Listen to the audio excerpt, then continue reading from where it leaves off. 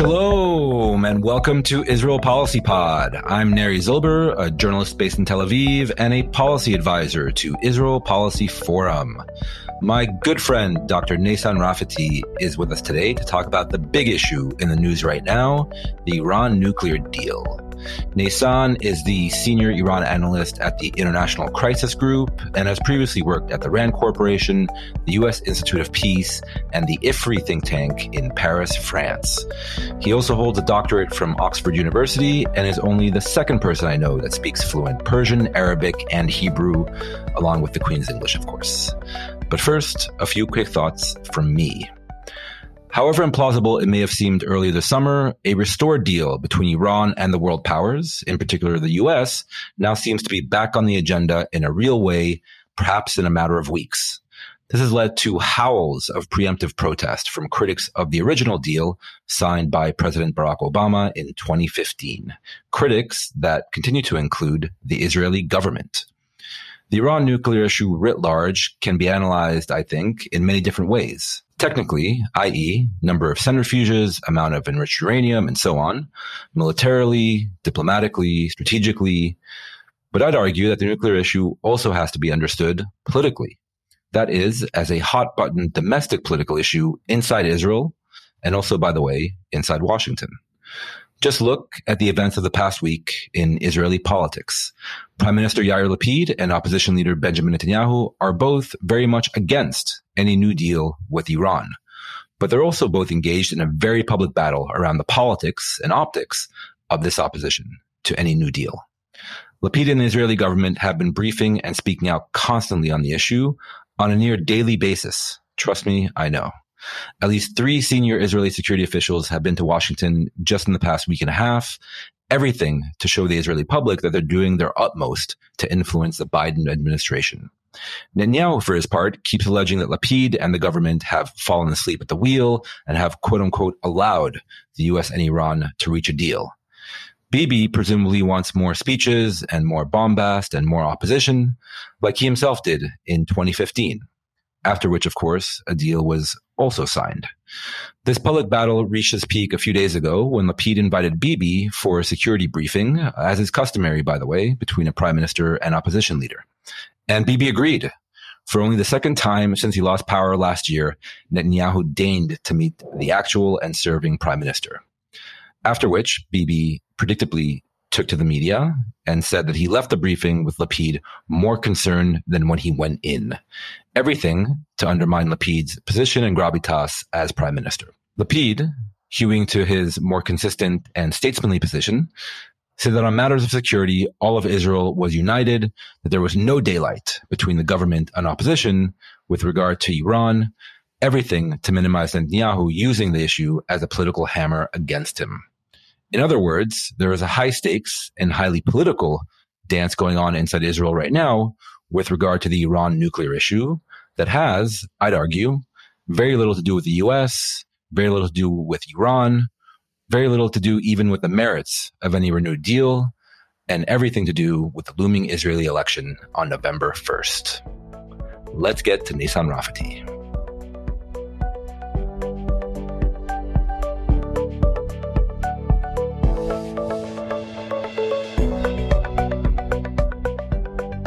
Hi, Neysan. Welcome to the Israel Policy Pod. Hi, Neri. Thanks. Good to be with you. It's really our pleasure. I know you're a man in demand these days. So a lot to get into this episode, trying to explain this really complex and oftentimes very technical issue. So we're going to make this as clear and painless as possible, I hope, for our listeners. And I wanted to start here with some context. 2015, obviously, the original Iran nuclear deal, called the Joint Comprehensive Plan of Action, or JCPOA, was signed by Obama.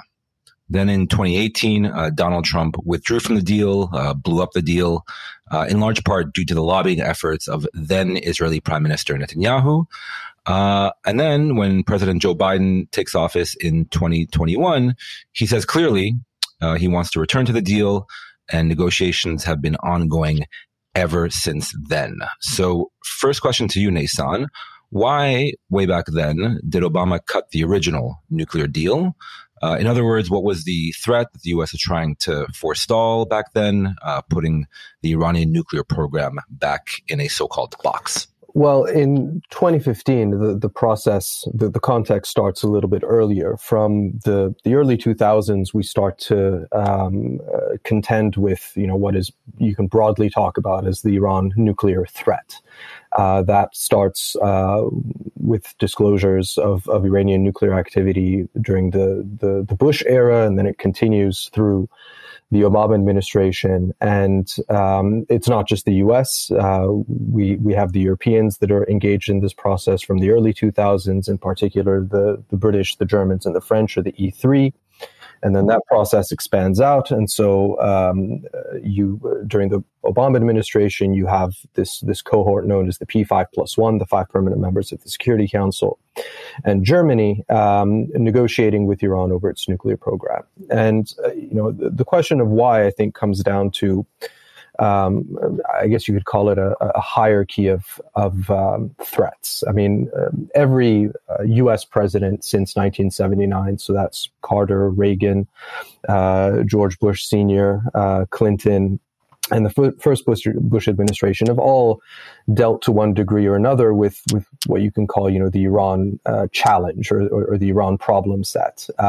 They've all, in their own ways, had brief periods of engagement or tactical negotiations with the Iranians. But by the time the Obama administration came into office and really got into these negotiations, including through back channel talks directly with the Iranians, it was the nuclear issue that was considered the existential threat, the strategic threat that was seen as something of a different nature than what previous administrations had addressed. Now, previous administrations, looked at Iran's human rights record, looked at Iran's regional behavior, its support for proxies and partners across the region, its anti-U.S. Worldview, but it was the prospect of Iran acquiring or being capable of acquiring a nuclear weapon that took precedence in this hierarchy of threat for a couple of reasons. One, obviously the potential acquisition and deployment of a nuclear weapon. Secondly, the potential of, even if they don't deploy, having a nuclear weapon as an umbrella to carry out their other actions. And as another factor, you could look at the potential non-proliferation arms race that could result if Iran had a weapon in terms of other regional states potentially also eyeing up similar kinds of capabilities.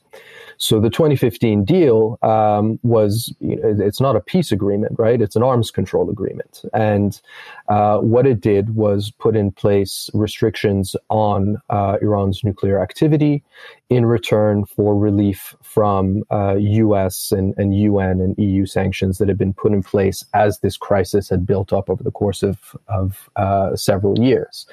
Now, it's it's a question of how much that deal could have gone beyond an arms control agreement after it was signed. Whether or not it would have provided a platform to engage Iran and the U.S. on non-nuclear issues, but the deal was ultimately implemented in 2016.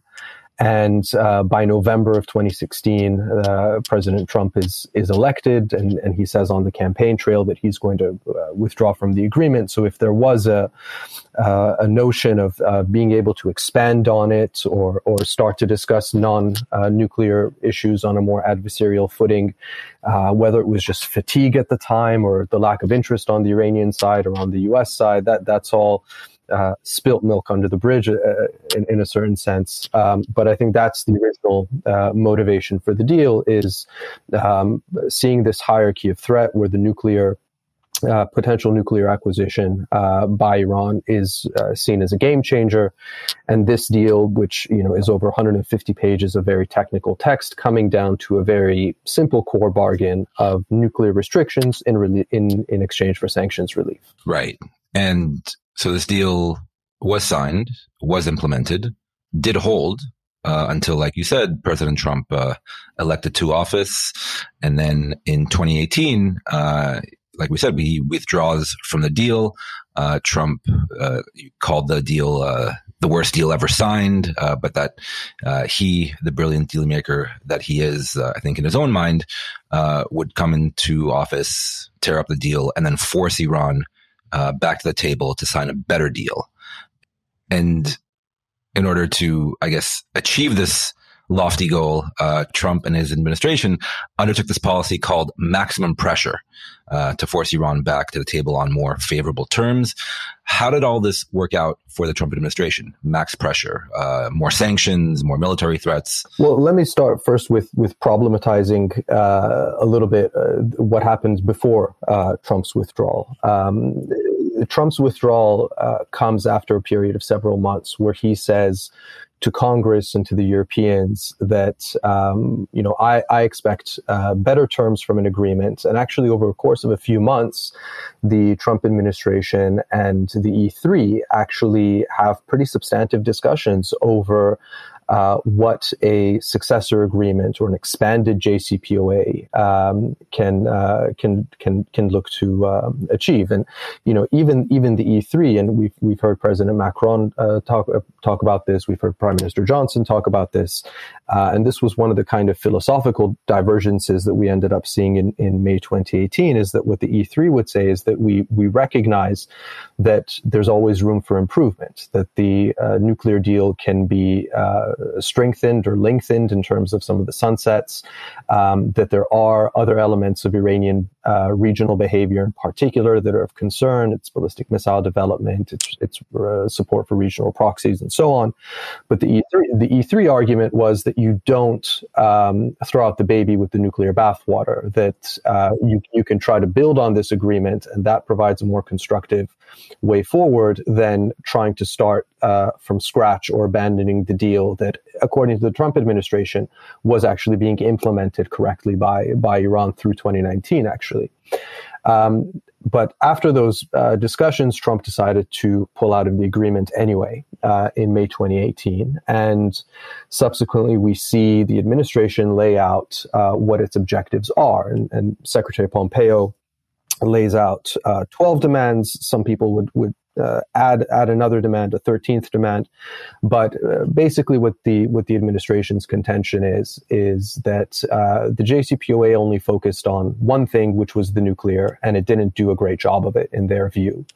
And that pulling out of the deal and applying sweeping unilateral U.S. sanctions, so that's sanctions that had been lifted by the JCPOA and then layered on with hundreds of additional designations, would lead Iran to agree to a better nuclear deal, limit its ballistic missile program, stop supporting groups like the Houthis in Yemen, the militias in Iraq, the Assad government, Hezbollah, Hamas, and also improve its domestic human rights. Let's not mince words here. Pompeo's 12 demands were calling for a wholesale shift 180 degrees in Iran's foreign and security posture, and if not, regime itself.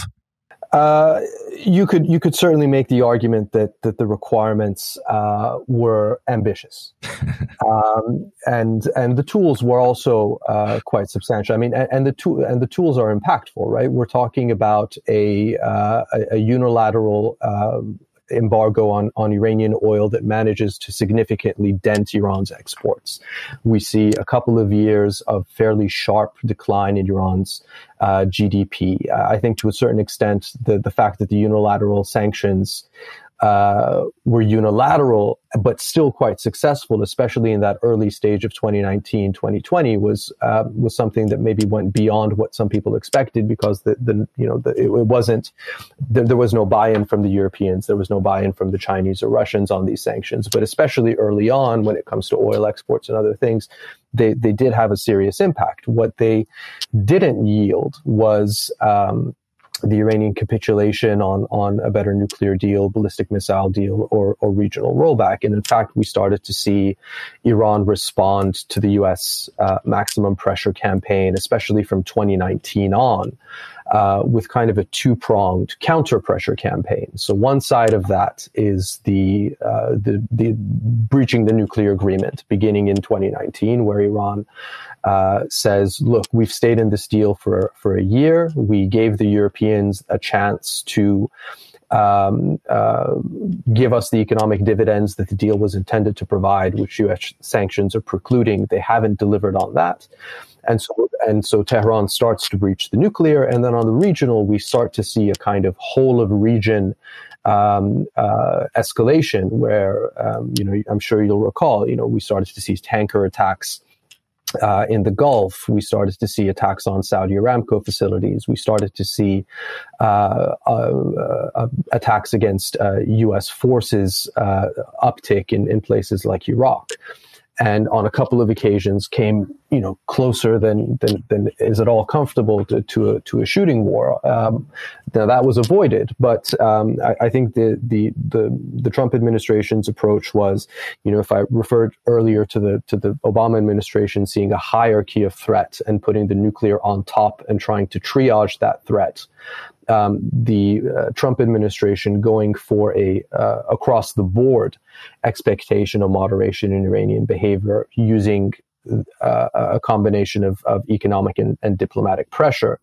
And I would argue that while the tactics did have an effect in terms of denting Iran's economy, if you look at if you look at what the demands were and how many of them achieved, I think you'd be hard pressed to make a case for tangible successes. So maximum pressure instituted by the Trump administration, not successful even on its own terms, and you also have right around that same time, covert or not so covert campaign by Israel and its intelligence services against Iranian nuclear scientists and nuclear facilities.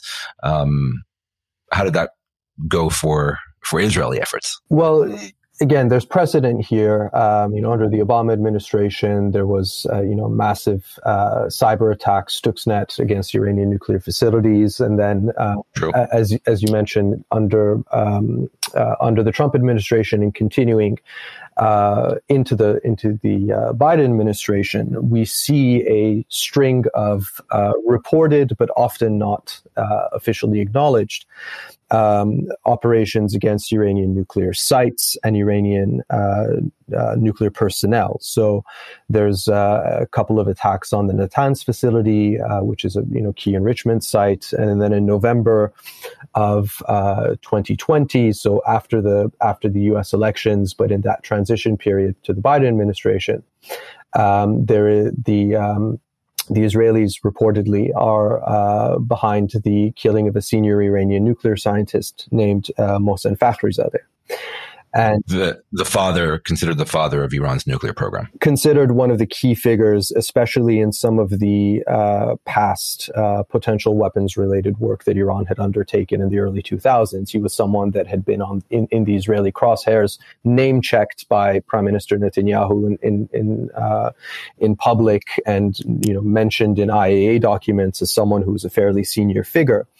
But fairly quickly, what the Iranians pass a law that calls for an across-the-board nuclear escalation in response to this killing. And a few weeks after Fakhrizadeh is killed in November, in January, Iran raises enrichment levels to 20%, which is one of the things this law obligates. It starts to limit IAEA inspections, and it takes out a couple of other steps. So I think the overall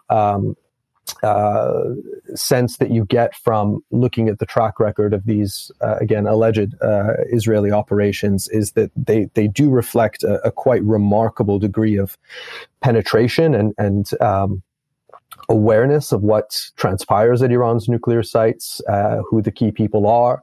But again, if you look at the strategic outcome, the reality is that at every stage almost, Iran has not rolled back its nuclear program or even seen major delays as a result of these operations, but at almost every step has responded by an escalation.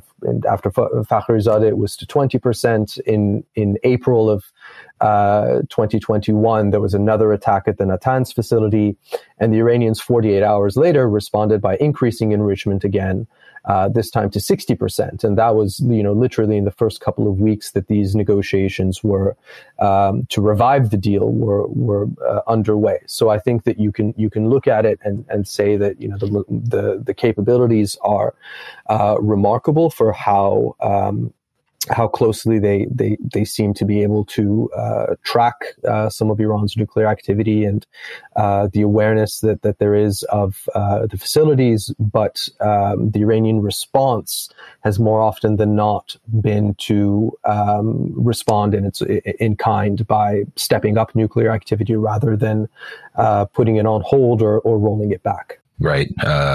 Remote control AI machine gun robots on a highway outside Tehran, reportedly.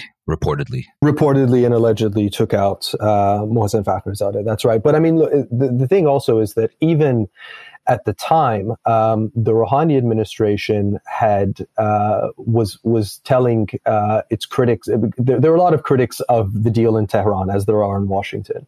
And after Trump left the agreement, there were a lot of people among the conservatives and the hardliners in Iran who were saying that Rouhani was slow rolling the response, that he was not, responding to the pressure strongly enough, that they were dragging their feet on the counter pressure campaign, especially on the nuclear side of it. And after Fakhrizadeh's killing, Rouhani was basically telling people, like, don't overreact to this, because it could have, bad consequences if Tehran responds in a way that would be seen as a provocation.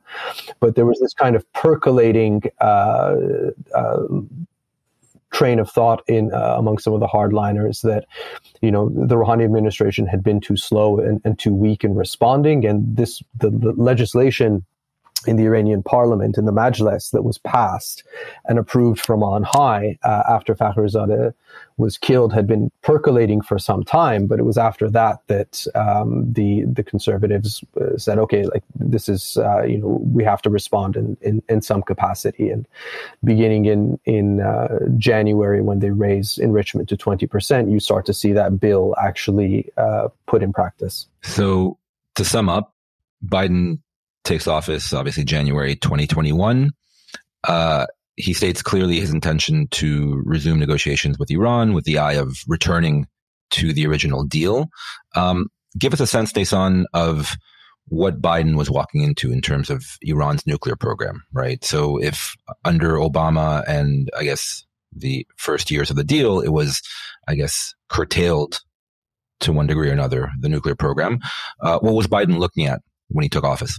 Well, when he took office, I think Secretary Blinken publicly estimated that Iran's breakout time, so that's the time it takes to have sufficient fissile material for a weapon, had dropped from about a year, which is what it was when Iran was fully implementing it, to around 3 or 4 months. That's what Blinken says, I think, in his congressional testimony in January of 2021. Iran had exceeded by some margin the JCPOA limits in terms of uranium stockpiles. And it had also, in the beginning of January, before the Biden administration came in, raised enrichment from 4.5% to 20%. And there's also a bit of a diplomatic element to this as well, which is that there had been quite a divide, as you might imagine, between the U.S. and its European allies on Trump's Iran policy. Biden, came in a few months after the Trump administration had tried to snap back sanctions at the UN and ended up quite isolated even from European allies. So there was an element of diplomatic finessing, of trying to be on the same page, especially as far as the Brits, the Germans, and the French were concerned, on what they all agree was a key strategic threat, and also an Iranian nuclear program that had gone considerably more advanced. And I mentioned things like stockpiles and enrichment rates because that's the fissile material, that's the batter you need for the nuclear cake. But they were also, had basically had 2 years of unchecked research and development, rolling out more advanced centrifuges and things like that. And that's also a concern because, on some of the the limits that the JCPOA had, Iran was, able to essentially have carte blanche after 2019.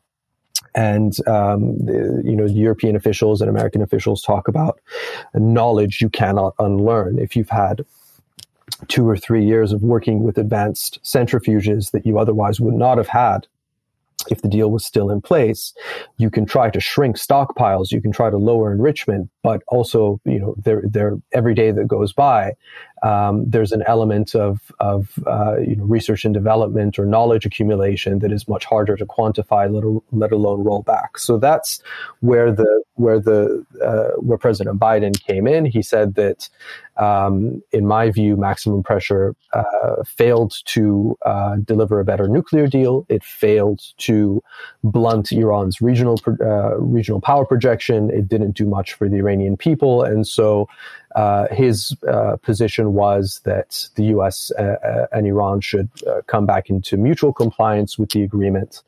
And after a bit of toing and froing within the administration, beginning in April of 2021, we start to see the diplomatic train start to pull out of the station to an as yet unreached destination. Hold that thought. Let's take a little sidebar for our listeners' benefit.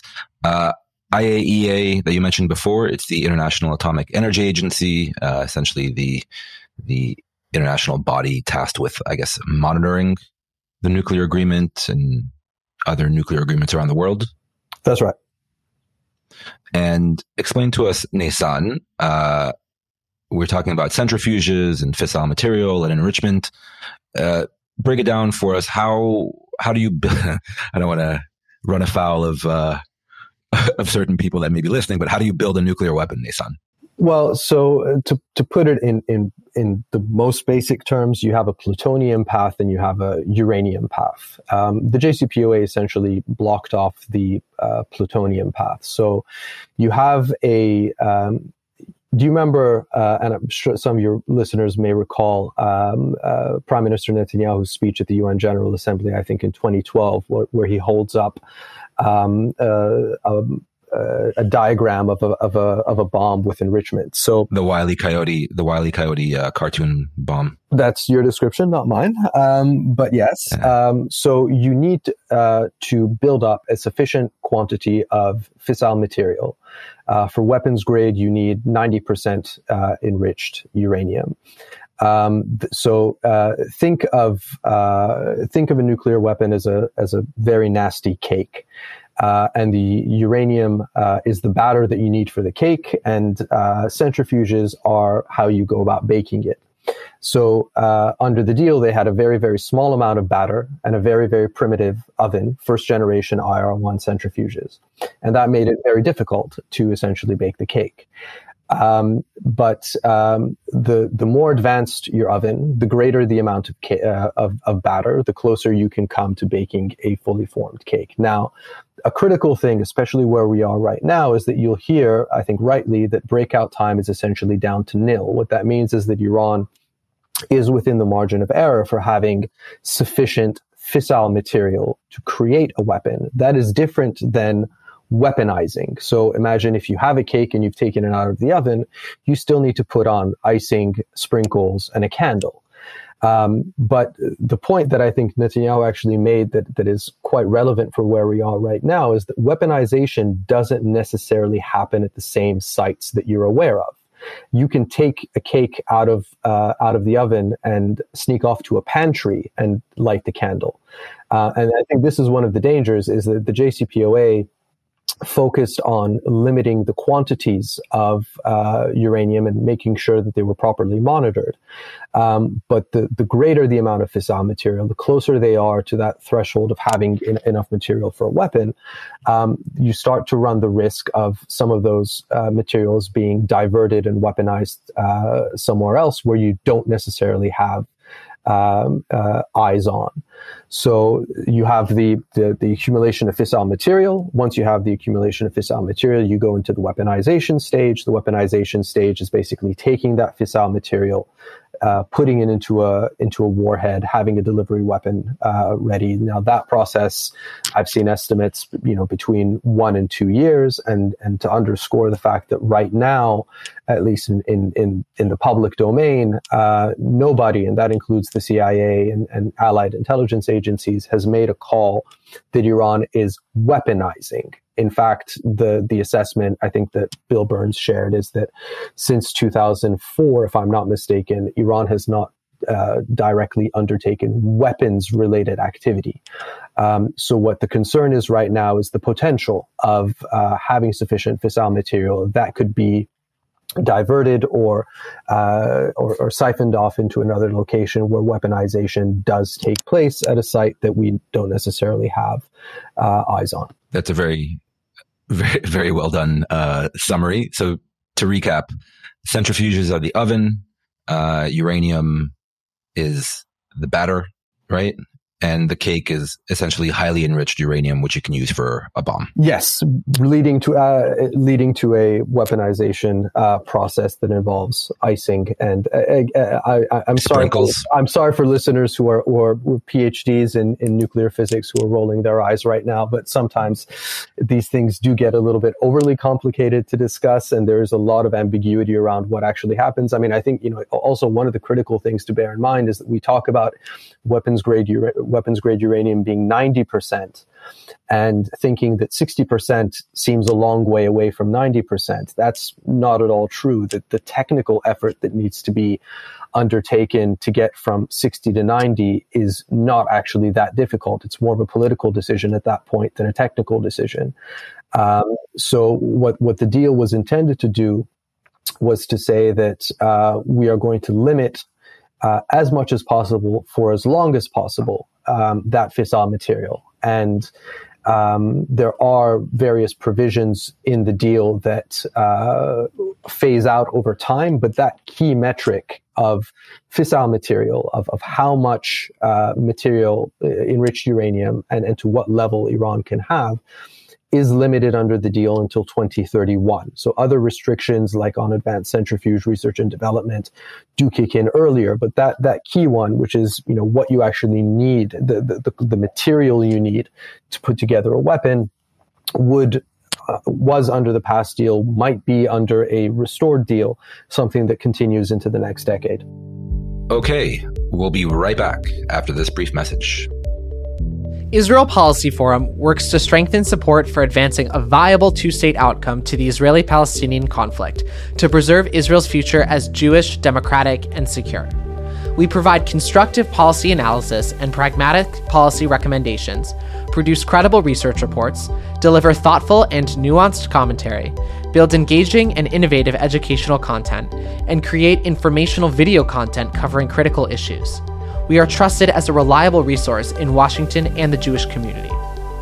To explore more of our work on the Israeli-Palestinian conflict, U.S.-Israel relations, Israeli politics, Israeli-Arab regional integration, and the future of the two-state solution, read the Koplow column, Chief Policy Officer Michael Koplow's weekly article on current events, visit our YouTube channel for short explainer videos and our 120 Project Israeli election news updates, engage with our Young Professional Network, IPF Atid, or join one of our live video briefings featuring top journalists from the region. Subscribe to receive updates about all of this and more at israelpolicyforum.org/subscribe. So, sidebar over, back to Biden. So we're now early 2021, negotiations resume, but that was, a year and a half ago. So what's gone on over the past year and a half? And more to the point, what has changed, I guess, in recent weeks to maybe make a deal more likely than it was looking definitely earlier this summer when a deal seemed pretty much dead in the water? Right. Dead in the water indeed. A couple of, it was barely 6 weeks ago where one official, Western official, told me that he put the odds of a deal at 1%, but I'll come back to that. So in a way, it's been a very peculiar process throughout this entire adventure over the past year and a half, where Iran and the U.S. don't engage directly with each other. The Iranians refuse to directly have bilateral discussions with the Iranians. So everything is mediated. and you're also negotiating over a return to a deal that's already been negotiated.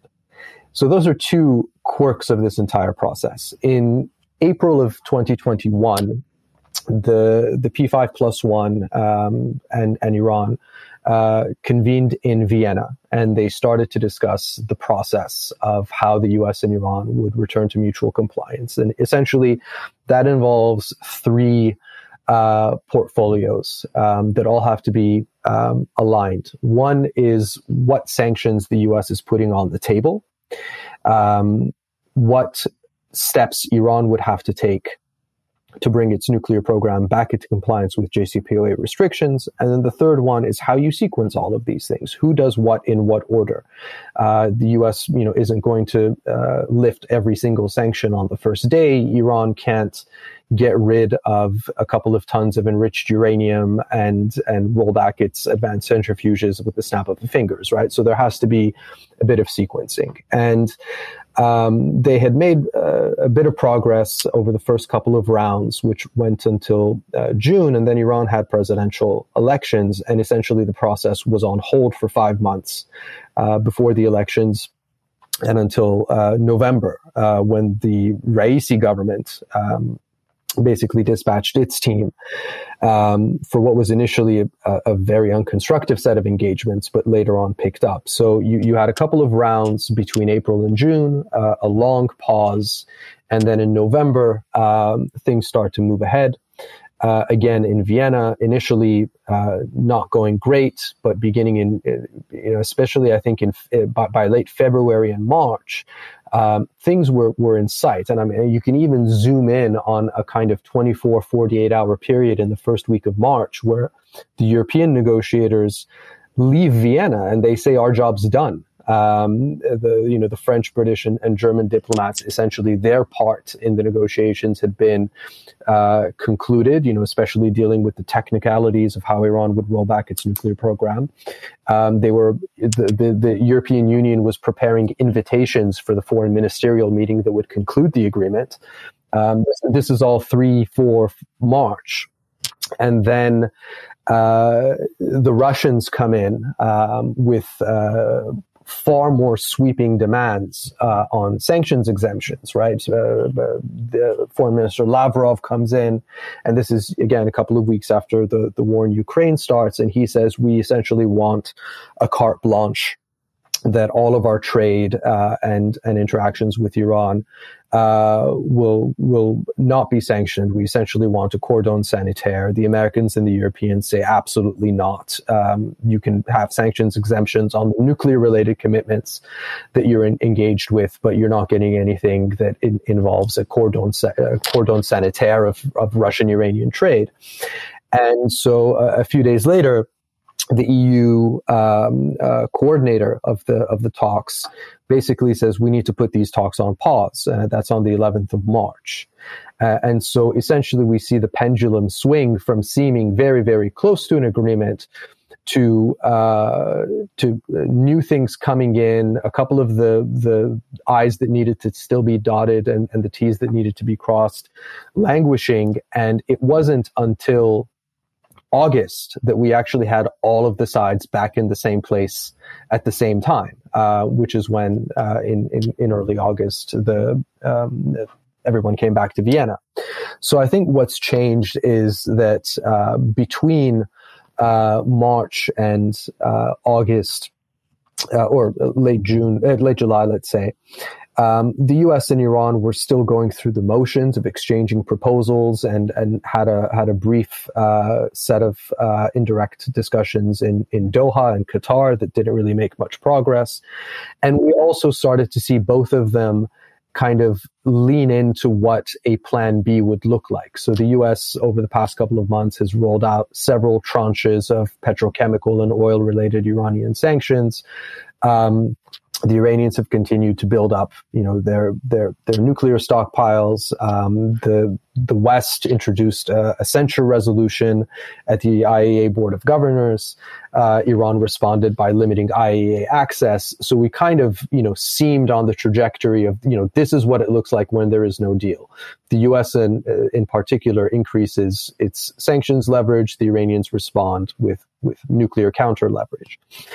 So the EU basically made another throw of the diplomatic dice, and Joseph Borrell, who's the EU High Representative and serves as the facilitator of the talks, on the 21st of July, basically put to the sides an EU drafted text that basically says, here's what I see you all should be able to live with. Use this as your common text, and let's see where we can go. And that led to the resumption of physical talks in Vienna for a couple of days earlier this month. And then what we've essentially had since then is the Iranians and the U.S. Exchanging counterproposals with tweaks to that text that was tabled by Borrell, discussed in Vienna, and now is where the frame of reference is for the agreement. And so, in your estimation, I guess two questions. Number one, what are the outstanding issues that are still, I guess, being debated in the two capitals? And then number two, what are the actual prospects that they reach agreement and there is a deal? The prevailing wisdom, I don't know if you want to call it wisdom, but people imagine that a deal is very close, perhaps days or weeks away. So on the front page of the draft text, which one of the French negotiators tweeted out at one point, it says a sentence that I've heard every official I've spoken to from various sides of these negotiations always stress, which is nothing is agreed until everything is agreed. Oh, sounds very familiar from another long-stalled diplomatic process. Well, there you go. But that's literally on the front page of the draft text. And this is one of those places where there are so many moving parts here in a very, very technically complicated dance that it's one of those things where 99% of things can be agreed, but that remaining 1% is usually A, the hardest to fix, and B, without which the other 99% is not going to get done. So the couple of issues that are on the table are actually issues that have been on the table from April of 2021. We may have been able to narrow some of the gaps, but they're also quite deep gaps to overcome.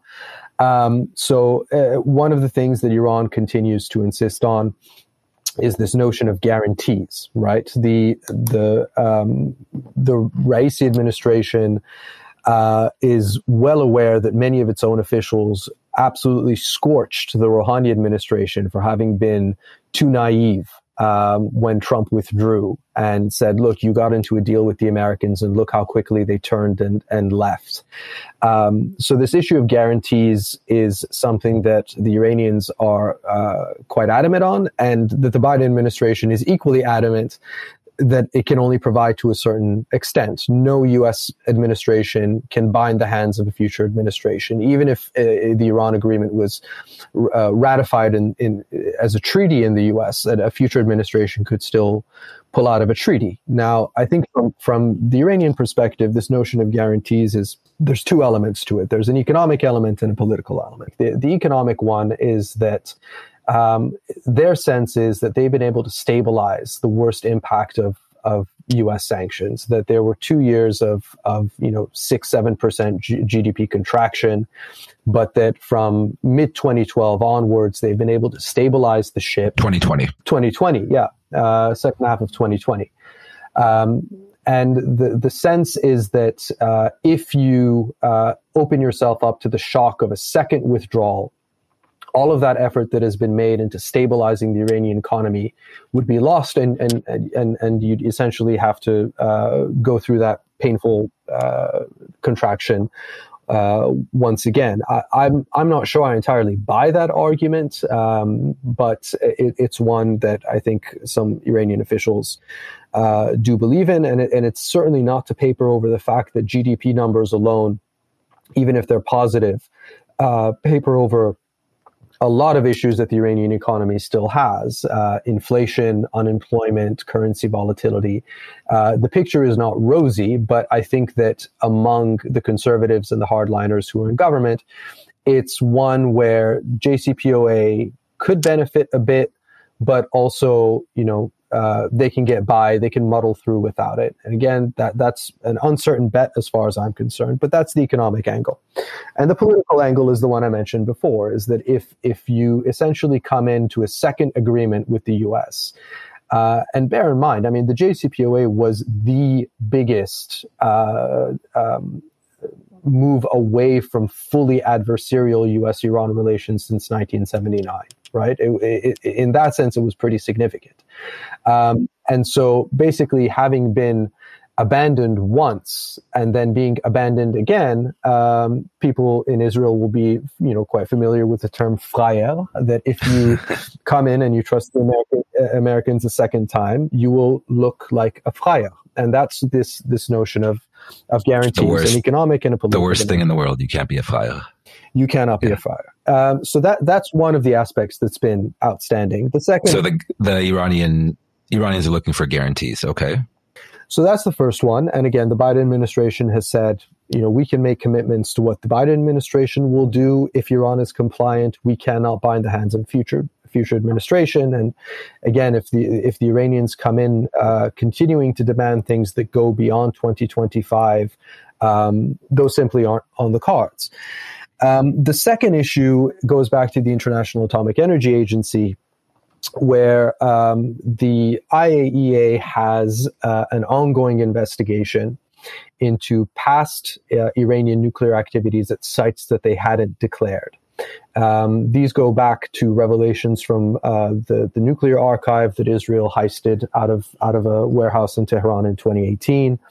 And the IAEA has gone to several of these sites and found traces of man-made uranium. It's found evidence of research and development. Again, these are things that are not new, but what they are from the IAEA's perspective is questions that, based on the agency's accounting mandate, it has to clarify. The Iranians were meant to resolve some of these issues. They reached an agreement with the IAEA Director General Rafael Grossi on the 5th of March, again, coming back to that kind of pivotal 48-hour period in early March.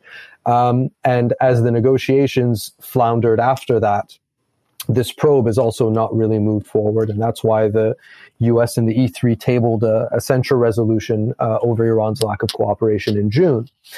And again, for the Iranians, there are a couple of reasons why they don't want to really resolve this, or that resolving it has certain problems as far as they're concerned. One is that it would validate these documents and show that it had, in fact, undertaken some research and development activities that have a clear weapons-related angle to them, having said that it had never pursued weapons-related research. Back in the early 2000s, we should make clear. Back in the early 2000s. But also, I think, because, again, as they see it, it could be a slippery slope where future documents come up and future demands are made. And as far as they're concerned, it opens a never-ending cycle of inspections and lack of clarity over its past activities.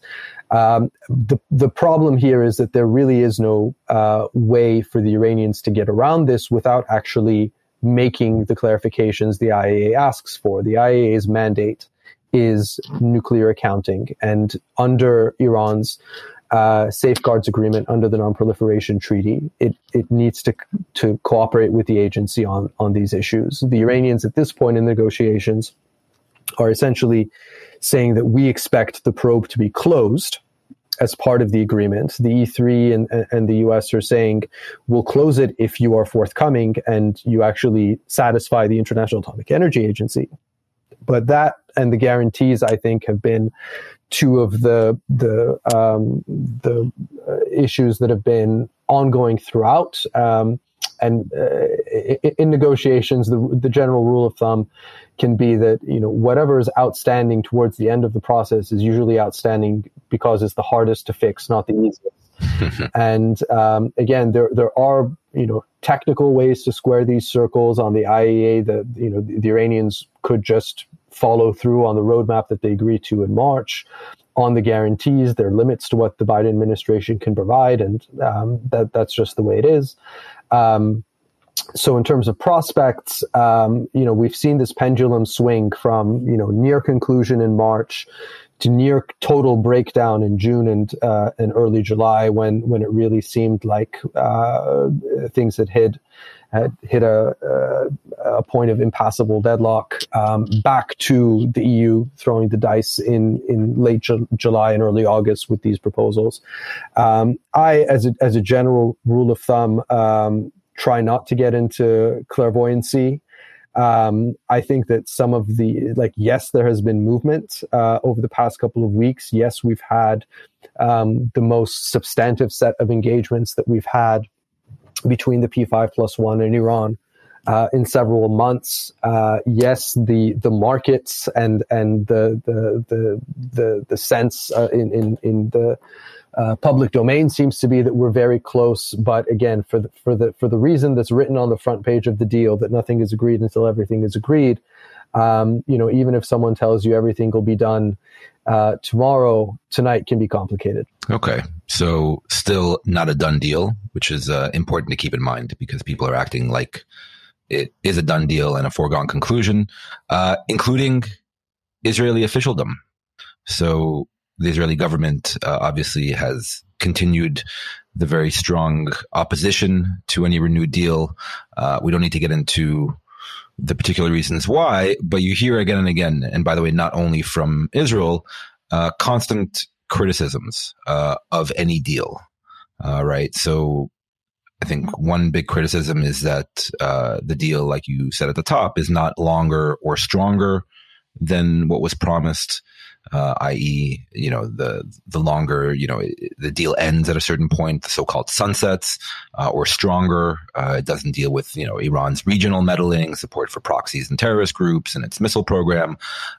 You also hear oftentimes that it will give Iran billions, and we've also seen, a trillion figure thrown out there, money to its proxies all around the region.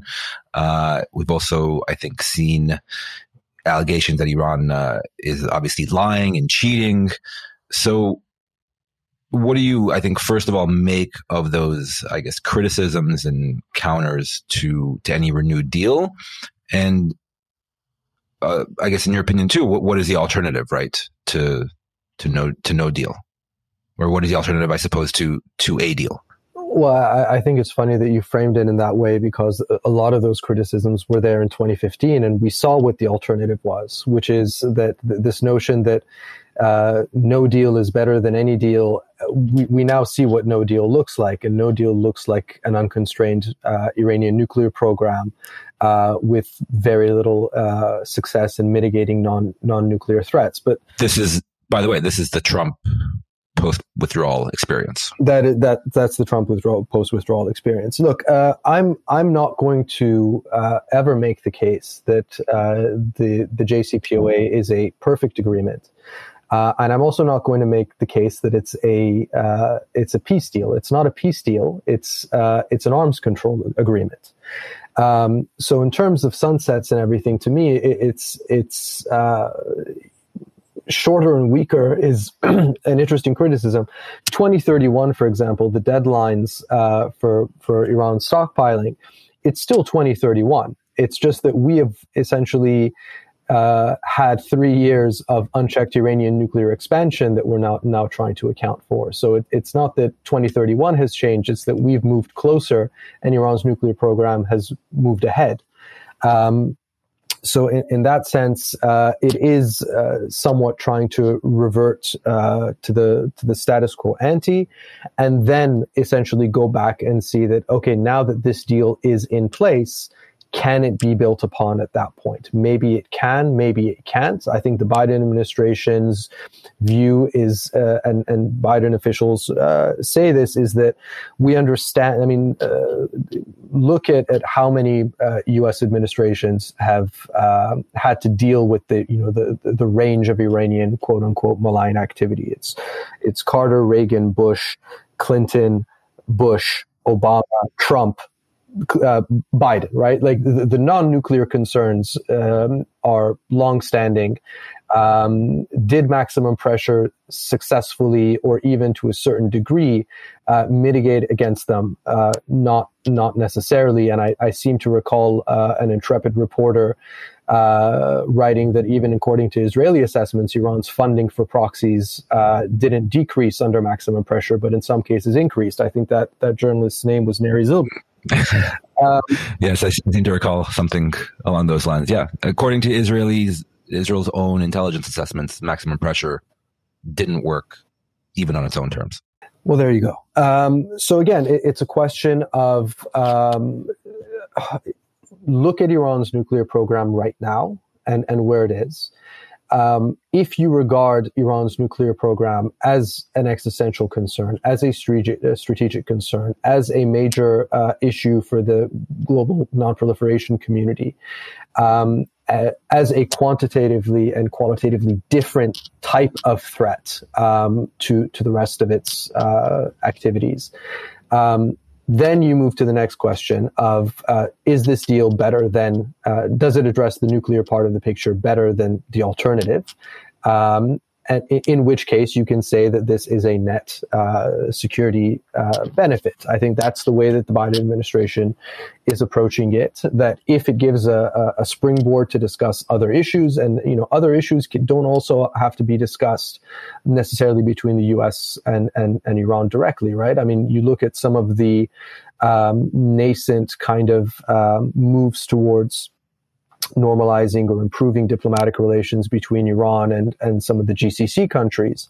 That can also help dial down regional tensions. If the truce between the Houthis and the Saudi government, for example, is able to hold, we would be able to continue to have a period of several months where a U.S. ally has not been engaged in a very long and bloody war that has seen hundreds of UAV and missile attacks being fired by Iran-backed groups against a U.S. ally. That trend line since Ramadan, when the truce started, has been really interesting. And in terms of the financial element, it's true that Iran does get sanctions relief. That is what the deal provides. It's also Iran's money, and I've seen including some people in Congress refer to taxpayer dollars and things like that. And I don't want to get into speculation on numbers because they relate to dozens of variables, including the price of oil, including how quickly Iran's oil would come back on the market and things like that. But would Iran receive a financial boost through sanctions relief? Yes, it would. Could that exacerbate some of the non-nuclear concerns that Israel and other regional allies have? Yes. Has the U.S. And have the Israelis been working on these over the past couple of months? I think more than is appreciated. I mean, if you look at the two national security advisors set up a working group on drone proliferation, which is, I think, one of the more interesting developments over the past couple of years of Iran developing and proliferating to its various allies, including apparently to Russia. Drone systems. You've seen Israel's increased integration into CENTCOM, which started under the Trump administration. You've seen more military exercises. So I don't think that these are all steps that would provide a great deal of necessarily comfort that the non-nuclear piece of the puzzle is being addressed. But bear in mind that the nuclear piece of the puzzle is a pretty big one. The line you'd hear from Biden administration officials is, tell me how not solving the nuclear piece of the puzzle makes anything else easier. That's essentially one of the key, I think, arguments that they would make. And bottom line, there's a lot of criticism about the deal sunsetting, I guess, in a couple of years, 2031. But if I understand you correctly, we're effectively at 2031 right now. Worse off. Oh, we're worse off, I think, because we also don't have full monitoring and inspections provisions. Yeah, and the other thing is that every day that goes by, Iran's nuclear program continues to expand. Right, in a few days, in mid-September, the IAEA Board of Governors will meet again for its quarterly session, and we'll get the latest numbers on Iran's stockpiles. And I expect that they will show continued growth of enriched uranium stockpiles, continued expansion of 60% enriched uranium, continued deployment of advanced centrifuges, including IR6 models that they've been bringing online. And these are happening at a couple of different facilities. So the bottom line is essentially that without a deal, Iran's nuclear program continues to expand on a day-by-day basis in terms of size and sophistication, and it continues to be stunted in terms of monitoring and verification. And from a nuclear point of view, that is a profoundly bad place to be in. And so, yes, the fact that sunsets on stockpiles are in 2031, is it ideal? Would we rather it go further? Yes. But if it concerns you in 2031, you should be very, very, very concerned about where we are in August and September of 2022. Yes, people should be. And with that, Neysan, thank you so much for your insight, breaking down a very complex and technical issue for us and our listeners. Thanks for having me, Neri. My pleasure. And next time we'll bring you on to assess Arsenal Football Club and its prospects for a top 10 finish. Yeah, we'll move from nuclear arms to gunners. To gunners, indeed. Thanks, man. Cheerio.